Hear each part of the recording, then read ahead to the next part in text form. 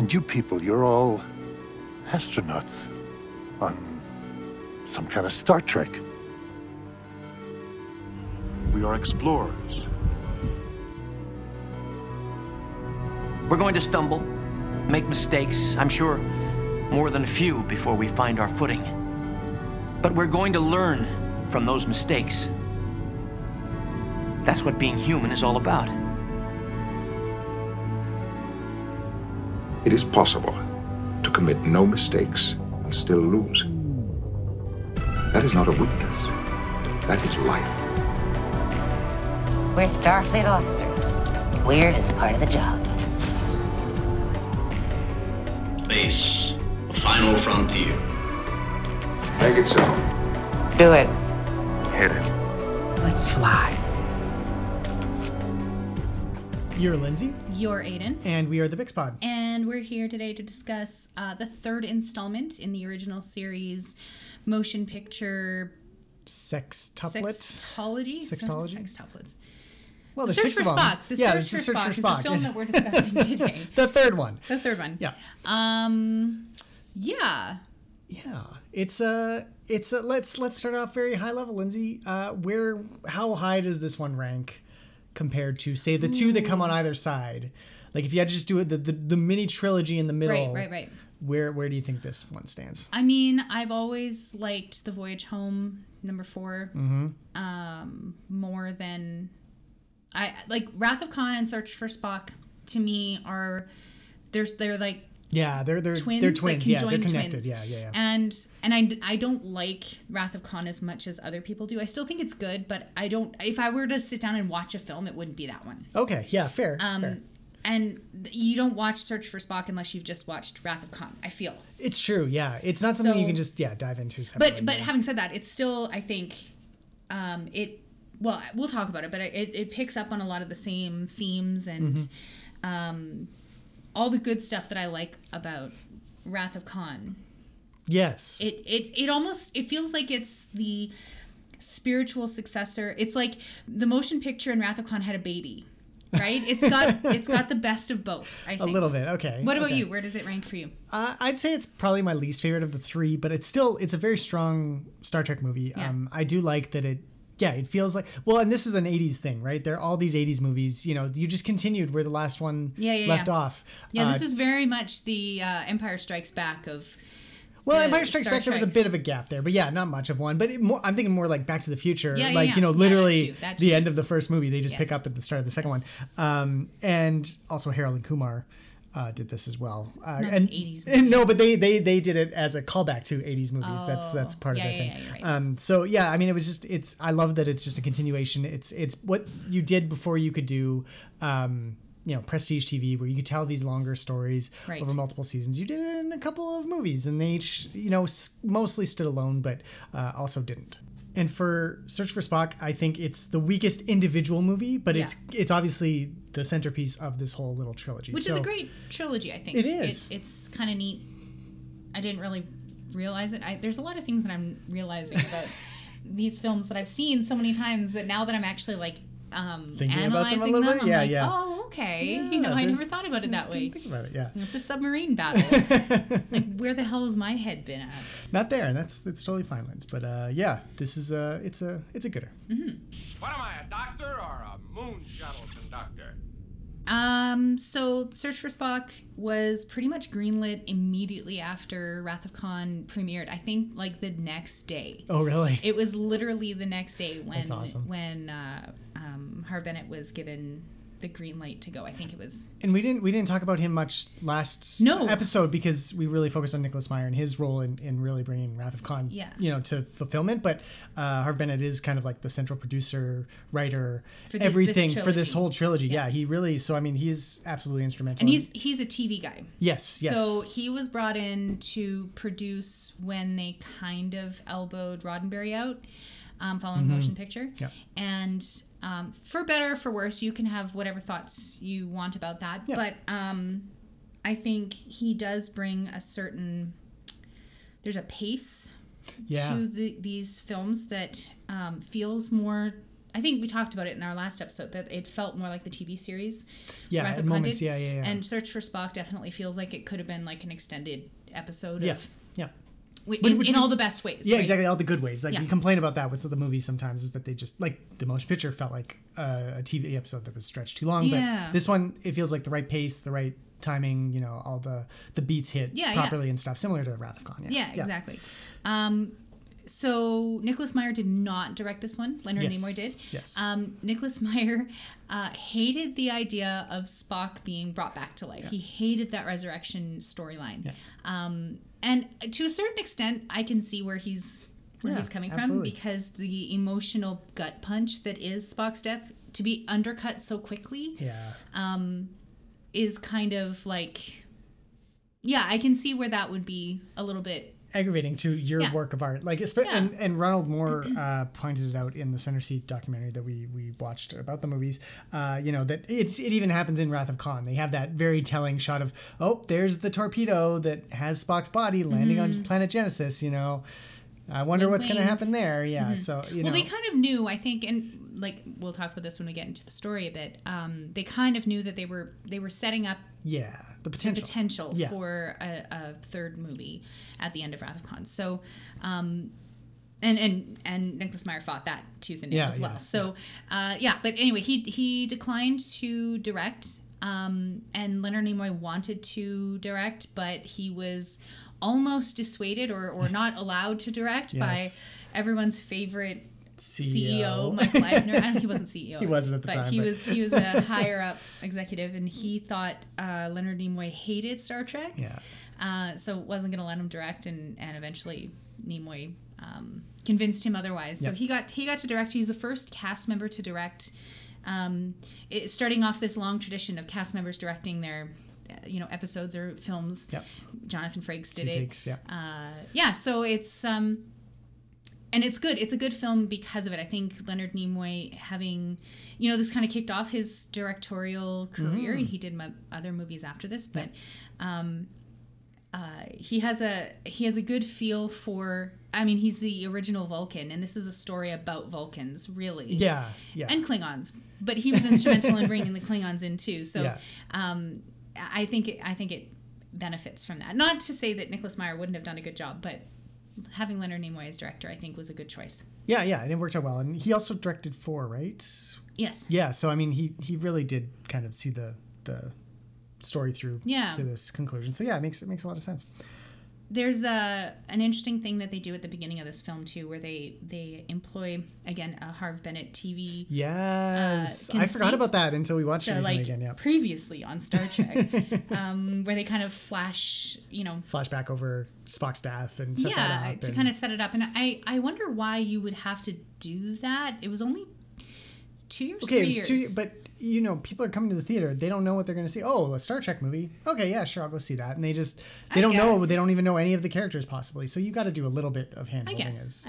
But it is interesting. It's definitely it makes this feel more like a trilogy. It fits in with that feeling. They even do it. They make it look like a TV screen almost. Like it's far away, and it's kind of like that washed out. It's not quite black and white, but it's a little David monochromatic. Lynchy. Yeah, a little bit. A little Fire Walk with Me, right? But without all the creepy overtones, right? So you get that, and the opening of what becomes the central theme of friendship and everything, kind of underscored from the very beginning, which is kind of a clever conceit. And this is where the idea was planted. So back when they were filming Wrath of Khan, I can't remember who it was that asked Nimoy. Someone was like, Nimoy, you got to do something to wrap it up. Yeah, and leave the door open. Right? Because I think by that point, even though Leonard Nimoy had wanted to be written out of the series, he was having second thoughts. Yeah. So he was the one who came up with the idea of the whole like mind meld, remember thing with McCoy. Yeah. And so that's shown at the beginning of Search for Spock as well, and then that whole idea of the Katra, which never really existed before that, is kind of fleshed out in this story, and it's got this this heft to it because it's Leonard Nimoy kind of coming up with that, because he invented all of this. Yeah, all this, right? Like all this Vulcan he created stuff. it. So I think that's a good place to kind of start the film, and picking up like the inciting incident being related to the heightened climax of the previous movie. The previous Absolutely, movie is really brilliant. Yeah, it does. It works really well. So, script leaks during Star Trek.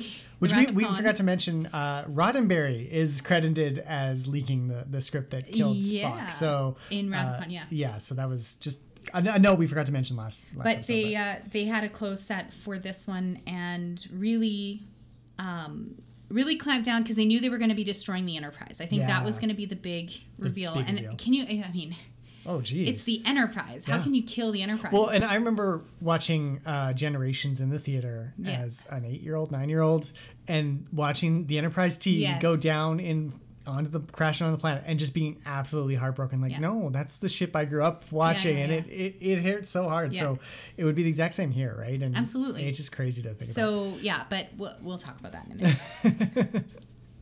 Tell him he is a pretty cat and a good cat. I will feed him. So the budget for this one was slightly higher. It was not the TV show budget, basically. It was $16 million for this one. Which $13 million? Yeah, it was $13 million previously, or 12 and a half, I think. And just as a counterpoint, I believe Empire Strikes Back was 16 or 18 million as well. So it was in the same range when you think about it, which is crazy because Star Wars was at that point already obviously but massive. how much did they spend on the motion picture? Oh, 45, I think? Was insane. It was 40 like at when least, when you realize how much they spent on that movie. Yes. Compared to... all three Star Wars, the initial trilogy, combined is eye-watering. Crazy. But so it was very much... they had a little bit more money to spend on the special effects. You know, you get the bird of prey, and you get a few more explosions and the death of the Enterprise. The death of the Enterprise, which was a very intricate shot, obviously. Space dock, which is actually really cool to see. Yeah, exactly. Yeah, there was a lot of cool stuff like that. They still continue to reuse things like the costumes. The maroon was in. It's not going anywhere for this era. And so and a lot of the sets obviously didn't need to be remade or anything like that. But there are some new ones like the bird of prey bridge and the Genesis planet feels a little low budget. Like you get this sense it's supposed to be like a tropical paradise, but even as soon as they land, basically, or they beam down, it's already a barren wasteland, which is just you go to Northern California and there it is. That fits with the idea that the Genesis planet is on its way to destroying itself. But it wasn't filmed. It was filmed on sound stages. There was nothing that was filmed. One scene. Yes, the Vulcan stairs was filmed on location somewhere. Oh, that's cool. Everything else was filmed on sound stages, so they just didn't have the budget for it. Yeah. And and they did again. They reused things like the bar that McCoy goes to was the Enterprise sickbay, repurposed. The Grissom Bridge was obviously the Enterprise bridge. Everybody kind of saw that right away.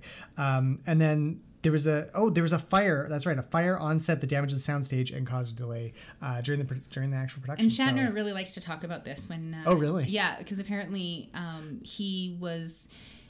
It legitimately, apparently, was one of the people who grabbed a fire hose and was trying to help. Yeah, put it in. But I've heard that he ran into the burning building and saved someone, and I'm like, I don't know if that's true or if that's just William Shatner being William Shatner. But he really thinks he's Kirk sometimes, I think. But anyway, it's true. So I mean, that was the one big blow, I think, to the production. It seems like it went pretty smoothly. I mean, it sounds like Industrial Light and Magic, who did all of the graphics and models and everything like that, were involved from a pretty early stage, unlike with The Wrath of Khan, where they came in quite late in production. Yeah. So they kind of had a role in the planning phase and were able to. I think that's one of the reasons why, yes, some of the sets and like the Genesis planet was a model. A lot of it, like when the destruction was happening, you can tell, it can feel a little bit, but whatever, it looks fine. Whatever. For the time.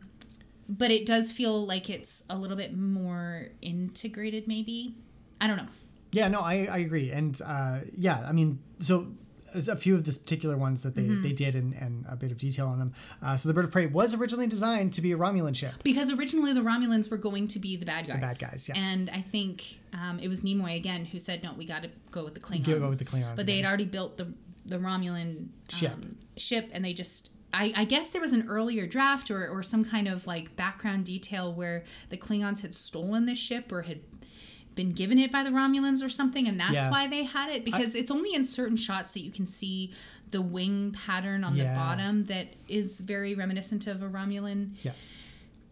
Anyway. Yeah, well, in the original Bird of Prey, they had this kind of like, starburst, they look like feathers. Yeah, feathers. Yeah, exactly. Yeah. Which the Klingon ships do. And I'd always heard that was the canonical reason. I don't know where I heard it or when I heard it, but what was the canonical reason? The canonical reason that the Klingons, first of all, had cloaking technology, and the Bird of Prey was that they stole both from the Romulans and then just reverse engineered, kind of built them and stuff. I get really confused between the Romulan ship name and the Klingon ship name. I think, is this also just because? Well, so the Bird of Prey was the original one in the original series, but then it's a Romulan warbird. In Next Generation, the green one with the little 2 poles or whatever. Yeah. So that's a warbird. And the Klingon Bird of Prey, and then a Klingon battle cruiser is the one with the... Fine, but because you've got a warbird and a Bird of Prey, and the Bird of Prey was originally a Romulan ship. I think so. See, this is what I mean. It is. It's confusing. It's very confusing and not helped by this film, is my point. Absolutely. Again, another one they did build. The space dock, it looks amazing. They had 2 separate sets for this one. They had the exterior shot that was, I think, 6 feet. It was about 6 feet tall. 6 foot tall model. And then the interior one was 20 feet wide or 20 feet tall or something like that. It was huge, so that they could film the models. The models inside of it. Okay, it sounds like... just reading about how they built this stuff, I'm like, I wish I worked in props. It sounds like such a neat problem to have. Like, you're building this thing that's supposed to be like all lit, for example, all these little windows, and space dock is like a huge. It's like a city in space. Yeah. Like a lot of in Earth space dock, I think it had a capacity of like 1 million people or something like that. It was supposed to be gigantic. A whole entire city of people living on this space dock, so it had to look lively, and there were different sections. Well, there's the guys vacuuming or whatever, and it's the ship goes out. You know, like it feels like it. And the restaurants and bars and all that kind of stuff. But they weren't going to individually build each little room with a light inside, so they just painted it and then scratched out where they wanted the windows to be and lit everything from the inside with different colors. That's and I'm awesome. like, that would just be like, I would get such a feeling of pride and accomplishment if I was like, I'm going to do this and it's going to work, and then it does. And it looks good, hearing these guys talk about how they blew up the Enterprise, for example, using talcum powder to make it look, I'm like, there's just something cool about that. I'm in the wrong line of work, apparently. Well, and it doesn't exist as much anymore because everybody uses CGI, which is really a shame because, these practical effects, they look good still. I mean, this movie in particular, actually, I thought I can see now why there were some criticisms of Wrath of Khan, not so much for the ship battles, but just the lack of variety of the shots. Like, it's very minimal what you see outside the ship in Which is Wrath a of Khan. stylistic... It matched the Hornblower feel, it's really focused more on the characters and stuff on the ship. But here you get a little bit more, like the Bird of Prey swinging around to blow up the ship that sold them the Genesis information, stuff like that. Just cool little shots like that. I heard somewhere or read somewhere that the bridge of the Bird of Prey was from a set that was built for another movie that was never made or something. Seeing that too. So it's not even like it's purpose built to be a Klingon ship, but it ends up becoming kind of the standard iconic Yeah. Klingon ship. Yeah. Everything about the Klingons is defined in this movie, really, for the next 30-some years until Discovery changed things. Yeah, we'll later on. We'll talk about the Klingons in a second. But just a note, though, because they do rejig the bridge for Part 4, obviously, when they need humans to man it and have discussions and stuff. Yeah. Cameras. Yeah, exactly. Yeah. We already talked about the destruction of the Genesis planet that was created in miniature, and how there were a couple of instances where what ILM was doing, they were having a hard time matching up the live action shots when you had to insert live action shots. Yeah. And that was one of them, was the destruction of the Genesis planet, which they had a hard time doing that. And I think especially in the one scene where Kirk and Spock are beamed up onto the Bird of Prey at the very end. I think that was a difficult scene for them to film because I don't know, lighting issues potentially or something, because they did do a lot of really weird things to get the light to look realistic. Things dripping onto like the acrylic lava and but then it ended up like dripping onto cameras and, and things, and like I don't know. So I've heard. So I've read. Yeah. Another thing that they did when Krug falls from his Gollum scene. When in Mount Doom, when he falls off Kirk kicks him in the face, didn't fall. He's pushed off of this cliff. Yeah. They filmed it against a black screen. It wasn't a green screen. Oh. Which I didn't know you could do. Yeah, I didn't know that either. So they had Christopher Lloyd falling onto this black mat or whatever. Yeah. And then they used a puppet to show him falling the rest of the way, and they cleverly spliced it in with like a flash of lightning or something. Yeah. But because it was filmed on a black screen and not a green screen, you couldn't just... Yeah, you superimpose it on top. No, they had to rotoscope it in frame by frame. Yeah. Oh my God. Which is like crazy. That must have been so expensive and time consuming. Right? Wow. Yeah. Okay. Well, there you go.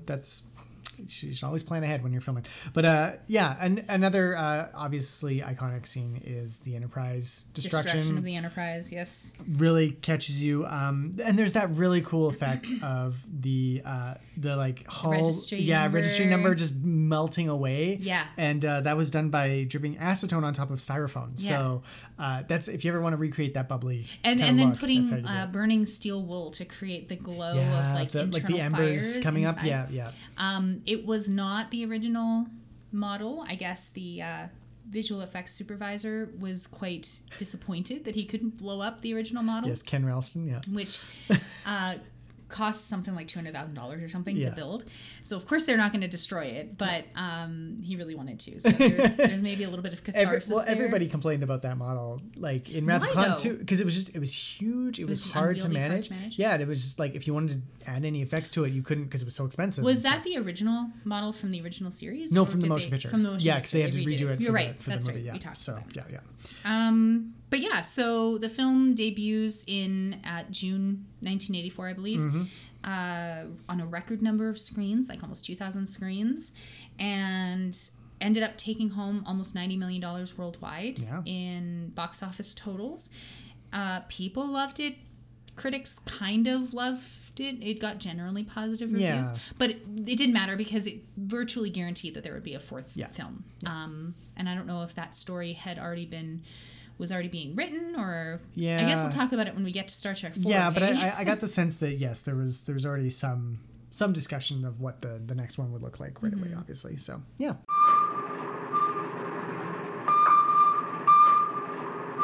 So this episode, it is Lindsay's turn to do one of our fabulous, flawless 30-second plot synopsis of the movie. This with so much irony, just dripping in irony. Just like, if you heard last episode, you know how well this usually goes when I'm doing it. Lindsay's a little better. She's a little more talented at summary. A little more succinct. So Lindsay, I have 30 seconds on the timer. You let me know when you're ready. I'm ready. 3, 2, 1.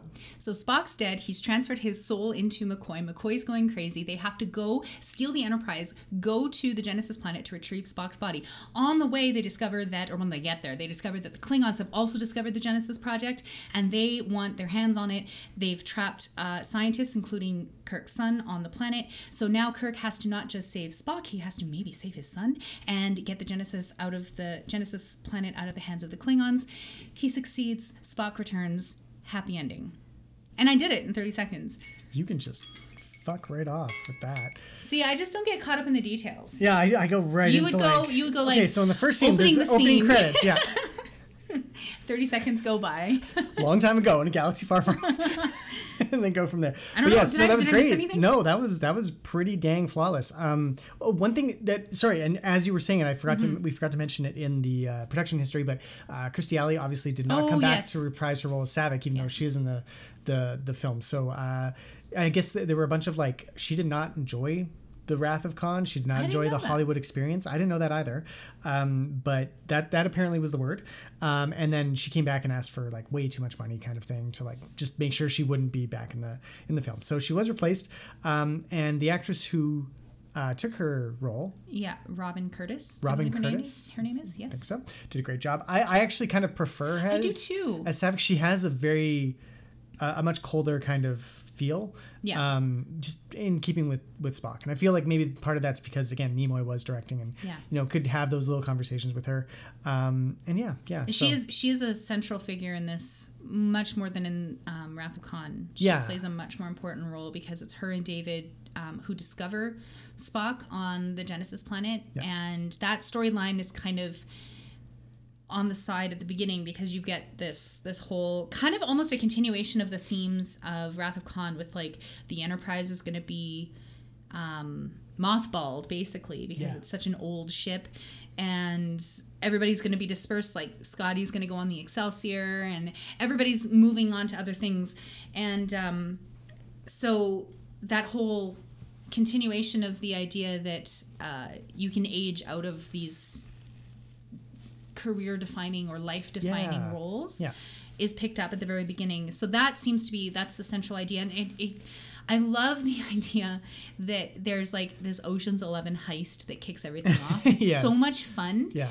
I know Nichelle Nichols was disappointed with the amount of screen time she was originally, that she got. wound up getting, but she did so much with that screen time that she ended up loving it. And I agree. Like, I think that... she stole that entire sequence. Yeah. Like, just her, chatting up the young dude and then kicking him in the closet and everything. Yeah, it was wonderful. So great. And that they all pull together. I mean, it's a little bit more of that small universe type thing where, everybody would, still be able... It's not quite the same thing, but it beggars belief, I guess, a little bit that they'd all be able to just make off with the Enterprise and that they'd all be together and could do all this stuff. But Scotty sabotaging the Excelsior and... Great sequence, breaking McCoy out of his... Because he's gone nuts, right? It's just Spock, a great... Contra in there. Yeah, it's a great little... humorous nod to the camaraderie I think that the cast and those characters would have had. Absolutely. And it builds upon that thematically, like you said. It is really about friendship and the lengths one would go to fulfill the bonds of that friendship and bring someone back that's left the group basically. Yeah, and I mean, and that's underscored at the very beginning when you get Sarek comes in and Sarek. Why did I say Sarek? I don't know. Sarek, and then there's Sarek. So you're good. When Sarek arrives and is just like adamant, like Kirk, he would have told you, like you are his best friend. Like why do you not know what I'm talking about? Yeah. And I think that's, it's nice. It just underscores how close these two men were. Like that, even Spock's dad is like, come on, like you're his best friend. Come on, we level with me. Yeah. You know what I'm talking about. Absolutely. But yeah, the lengths that you'll go to, you'll steal a ship, you'll effectively end your career in Starfleet. Yeah. In order to save your best friend. Yep. And he does it. He doesn't. Well, they all do it. They do it together. They do. And there are consequences. Sort of. Hinted at, anyway. Well, we get them later on. Yeah. But yes. For now, this is how it is. And beyond the friendship one, there's also obviously a few, there's more of a spiritual tone to this. And I think, the Vulcans being presented as they are, again, this is only like the second time we visit Vulcan after Amok Time. This is our second kind of insight into what Vulcan culture is like. And it's very mystical. It's very spiritual. It's for a place that is rooted in logic and rationality. Yeah. Their telepathic abilities really kind of lend themselves to having this deep spiritual side. It's a shocking... You would think that a logical group of people would not have such a strong tie to something that is so intangible. Yeah. Right? But it is tangible to them because they have these abilities. And that mind-body dualism, that it comes out, the philosophical underpinnings of that, is Spock without his brain? Yeah. Without his brain. We've seen done that episode, Spock, but without his Katra, without his soul. Yeah. Like, who is Spock? Where is Spock? Who is Spock? Yeah. Right? And we see him without Spock, and he's just a boy, and then he's an older man, or you know. But he's not Spock. Not Spock until he gets he's reintegrated. So it's like an interesting philosophical, I think, not conundrum, but question that you want to ask. Yeah. And that is uniquely asked of Vulcans because they exist in this unique world. Yeah, and it does beg the question a little bit. I think between that and obviously there's a lot of Christian themes about, rebirth and, he's very Jesus. Yeah. Spock in this movie is very Jesus. So, it kind of begs the question of, is this, not begs the question, it asks the question of, is this, in keeping with the kind of agnostic, atheistic world of Star Trek? Yeah, the irreligious is a good way to put it. Thanks, Linz. Of Star Trek. It really, it hasn't quite hit, Who Watches the Watchers episode of Star Trek Next Generation levels yet, where Picard's like, no, I will never send these people back to the Dark Ages. That's insane. Right. We can't do that. So, but that is kind of been there throughout the whole series, and this kind of wrestles with it in a slightly different way. Well, right? and I think it's a film, and the you can't get away from some of these Judeo-Christian mythological story elements, tropes, I guess, that have become part of Western literature. The idea that you would have somebody die and be reborn after a certain period of time, yeah, because it's Spock and because it's happening in a sci-fi series, we kind of think, oh my god, like this, and a sci-fi series that was so adamantly non-religious, from the creator's own mouth, to have this film and the last film be so tied up in these ideas of sacrifice and rebirth and resurrection kind of does strike you as odd, but it does make sense from a film standpoint, because that is something that you would see in a big blockbuster film, this big theme of life after death, or yeah, and I mean it and again, it borrows from the previous movie where it's talking about death and facing death, and also, but then there's also Genesis, life from death, and it's called Genesis, even. and it's it's called to, and it's referenced back to here, and I feel like we'll talk about the Klingons in a little bit, but the fact that the Klingons viewed the Genesis as a weapon of mass destruction first and foremost, and not as a weapon of creation, is it's telling, right? And it helps to flesh out the Klingon Empire as logical in their own sense, I guess. Like there is a culture that is fully realized underneath this warrior class of person that we see on screen. That it just makes sense to them that they would use this to destroy something. It makes as much sense to them as Katras, and all this makes sense to Vulcans, right? Yeah.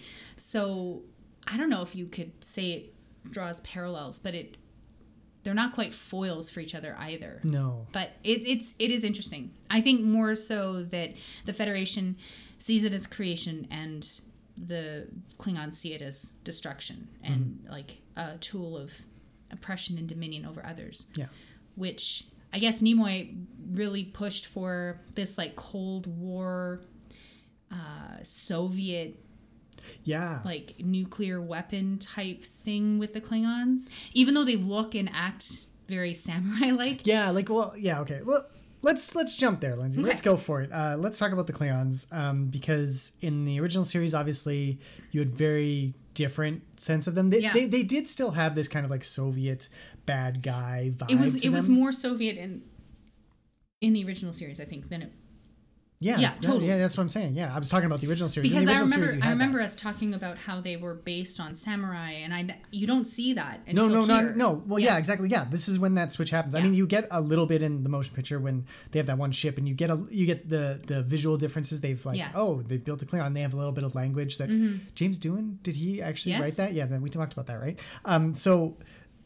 In here, and they expand the language. It's the first conlang that really kind of like takes off.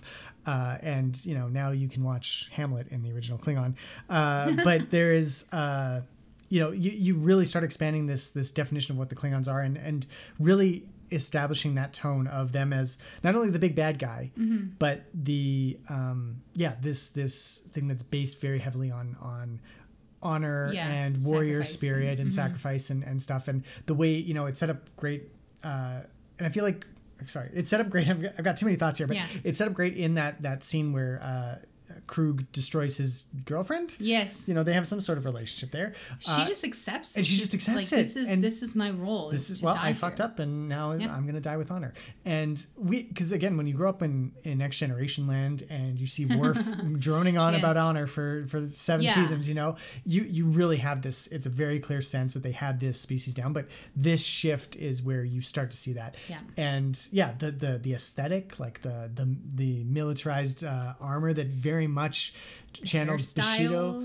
Well, but very samurai-like. Yeah. Everything's just like it's straight out of 1600s samurai drawings and stuff like that. And right? and there's a scene where Krug realizes he's been outsmarted by Kirk. Yeah. And there's like this deep sense of shame that comes over him. Yeah, a little bit. Yeah. That it's like, yeah, that makes sense. Somebody who has been outsmarted by their enemy would feel, in this culture, would feel like that, like great dishonor, right? Yeah. And you hear about it from Worf. You hear about it in Deep Space Nine, but seeing it here, like if you've never seen it before, it really does. And I can see why people, you know, understanding coming into Next Generation, you know, which is set 80 some years after the events of this film, or 100 years almost after this film, would be like, wow, why is there a Klingon on the bridge of a Federation ship? Because they're so different. Yeah. But yeah. And that was I mean, we'll talk about it when we get to Next Generation, but it really is an amazing leap of faith from Roddenberry to say oh no, in 100 years our greatest enemies will be our friends. We'll be our friends. We're gonna have this truce, and not only that, we'll have guys serving on, like Klingons serving on our flagship. Yeah. Like what the hell? Yeah, like it's just it's within really within 3 generations. Yeah, you know, it's great. Hey, batter, batter, batter, batter, batter. Hey, batter, batter, batter, batter, batter, batter, batter. Step to the opposition. Hey, batter, swing. This episode is brought to you by I Can't Believe It's Not Gah. Gathered from the soil of the Genesis planet, these creepy crawlies will satisfy your urge for wriggling worms, but with half the calories. The same slimy texture and irony taste as you'd expect from the finest Kronos restaurants. No need to add the blood of your enemies to this dish. They come preloaded with nutrient-rich plasma created in the proto-matter sludge that didn't exist 2 days ago. And there's the added benefit. Just wait a few hours and they'll quadruple in size and ferocity, meaning you too can wrestle your meal to the ground with honor. Look for I Can't Believe It's Not Gah in your nearest grocery aisle today. I am going to take credit for the title of that one. Lindsay said, like... I don't know what to do for this ad break. I want to do something with food. And I'm like, I can't believe it's not Gah. And there it was. So, you helped me out a lot with the, the title... I gave you the start. Yeah. Your idea was the Genesis. Oh, that is brutal. Thank you. Let's talk about Katras. Okay. I mean, the whole idea... the idea that McCoy would have Spock inside of him. Yeah. Not in a sexual way, but, well, you could go that way too. But, you know, like these two characters that have been polar opposites their whole life. And that's one of my favorite performances is DeForest Kelley when he's trying to get off the planet. Yeah. And he's got, like, he's obviously got... Yeah, and he's just, like, he's quoting Spock. Yeah. And yet also still McCoy. Like, I wish... we could watch him just for like 45 minutes, just struggle with this. Yeah. It would have been amazing. But it's a really cool... and we didn't mention that, like, if they don't get Spock's soul out of McCoy, he will die. Yeah. Right? Yeah. So it's like that green-blooded son of a bitch is gonna kill him, right? And yet he still goes through because the friendship, you know, for all the stuff that they've gone through and the way that they've treated each other, there is a friendship there. And again, it's almost more that theme of friendship almost applies more to McCoy. Yeah. You know, because now it's life or death. It's not just your career in Starfleet. It's your entire life could be at stake if you don't do this thing for your friend. Yeah. So it's enemy. Well. Yeah. Nemesis. Not really. No. They're frenemies. They're frenemies. They're best frenemies. Friends. I love it. Yeah. But I want to talk about the Ponfar scene. Yeah. Okay. So, Lindsay, I didn't realize they did it. I know. Until neither. This what time. The hell? Where have we been watching these movies, I don't know. Do we just like sleep through them? I don't know. Like they wake up and they're lying on the ground next to each other. In any other movie, you'd be like, yeah, they boned. But in this one, I'm like, they're Vulcans. They don't bone. Yeah. But like this time, watching them like do the finger thing, and I was just like, oh yeah, he's a teenager. Yeah.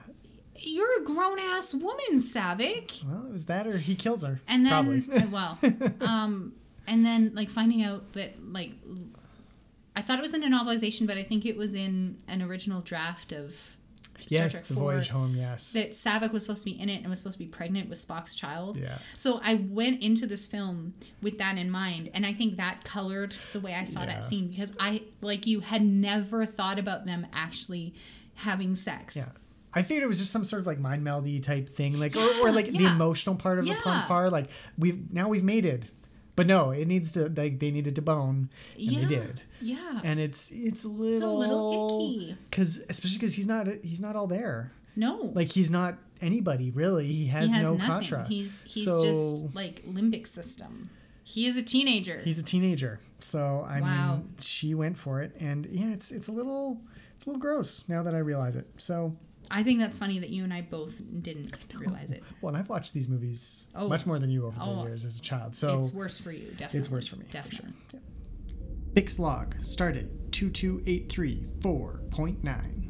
Whilst charting an uncharted trinary star system in the Alpha Omega Zeta cluster, I thought back on one of the great figures of Starfleet history, Captain Kirk.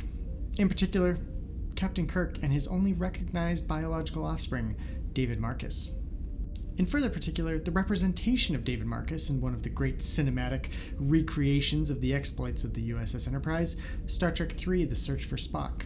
In even further particularity, I found myself questioning whether the death of dear David had the effect on the audience that it seemed intended to have. A character we've known only for a brief period of time, whose connection to his father is tenuous at best, is nonetheless presented as a major concern for characters and audience alike. But is it? Does this dramatic sleight of hand, David's death, achieve its intended effect? Cadet Junior Class Lindsay and I will undoubtedly have to discuss this point at our next meeting. Seeing as she has been wrong about so many other things, I will undoubtedly have to determine my own position on the subject after she pontificates on her own, undoubtedly incorrect approach. So Lindsay, does David's death work in the film? Does it feel like it's earned, and does it contribute to the overall message of the film? I kind of have thoughts, but I'd love to hear yours first if you've got some ready to go. I mean,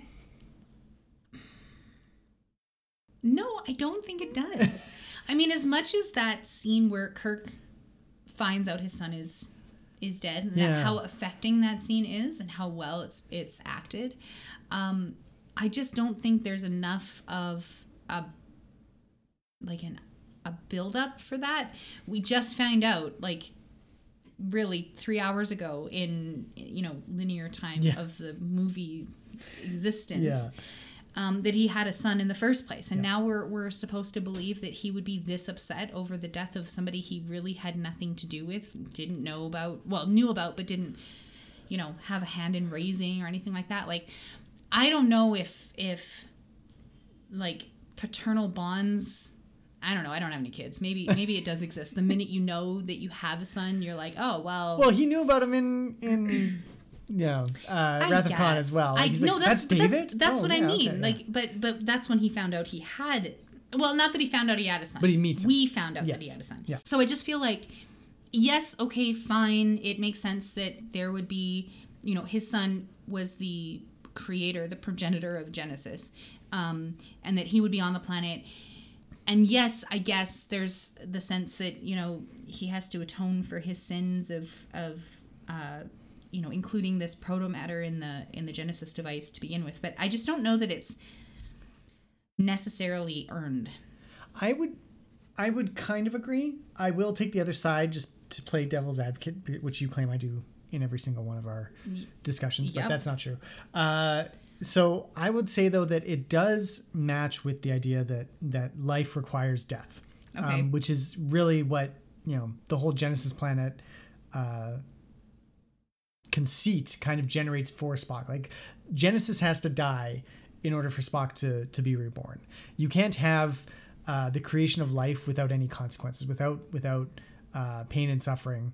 You know, you need a little bit of Garmin Bozia to go along with your positive things, right? Okay. And it is about the hubris of creation and how maybe that is best left to spiritual gods. To gods, and the spiritual side of things, right? Like, no, humans should not be creating life.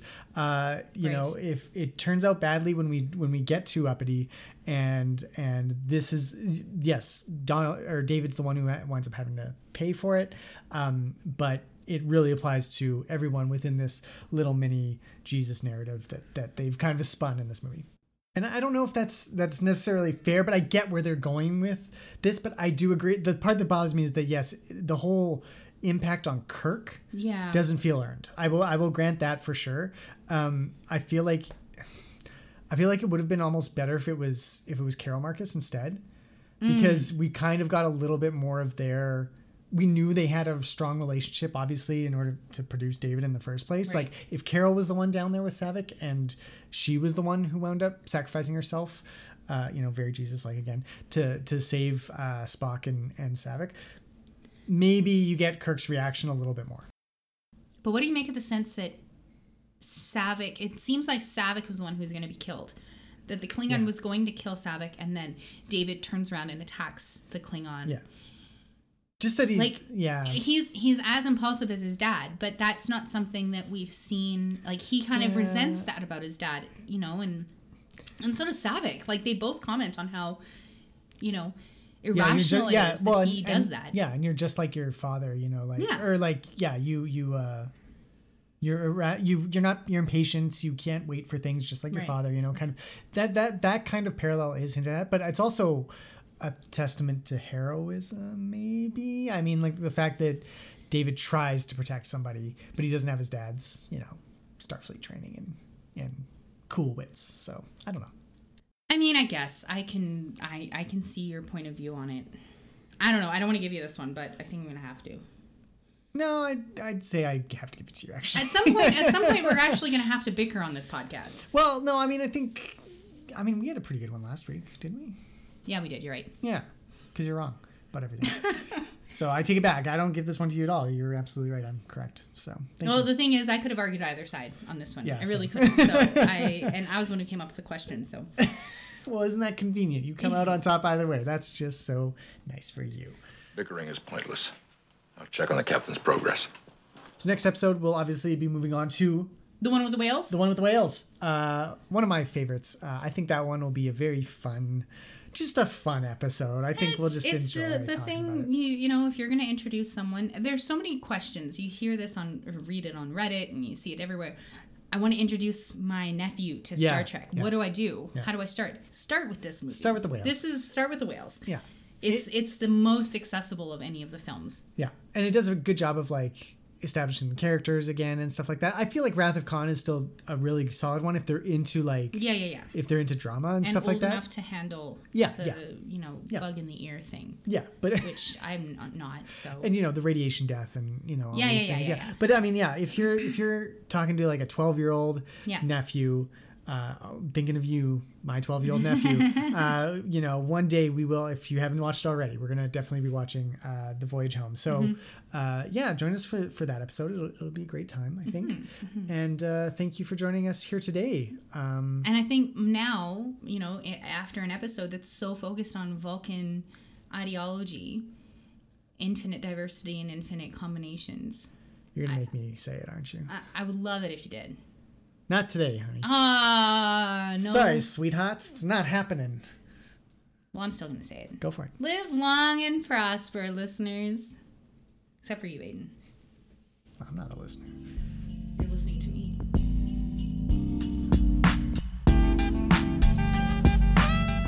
You can find all our episodes on Spotify, Podbean, Apple Podcasts, and iTunes, or wherever you get your podcast fix. We love to talk Star Trek with our fellow nerds, and would love to hear from you if you have thoughts or ideas about any of our discussions or the topics we've brought up. You can reach out to us on Twitter, that's @TheBixPod, or by email at thebixpod@gmail.com. We'd love to hear from you.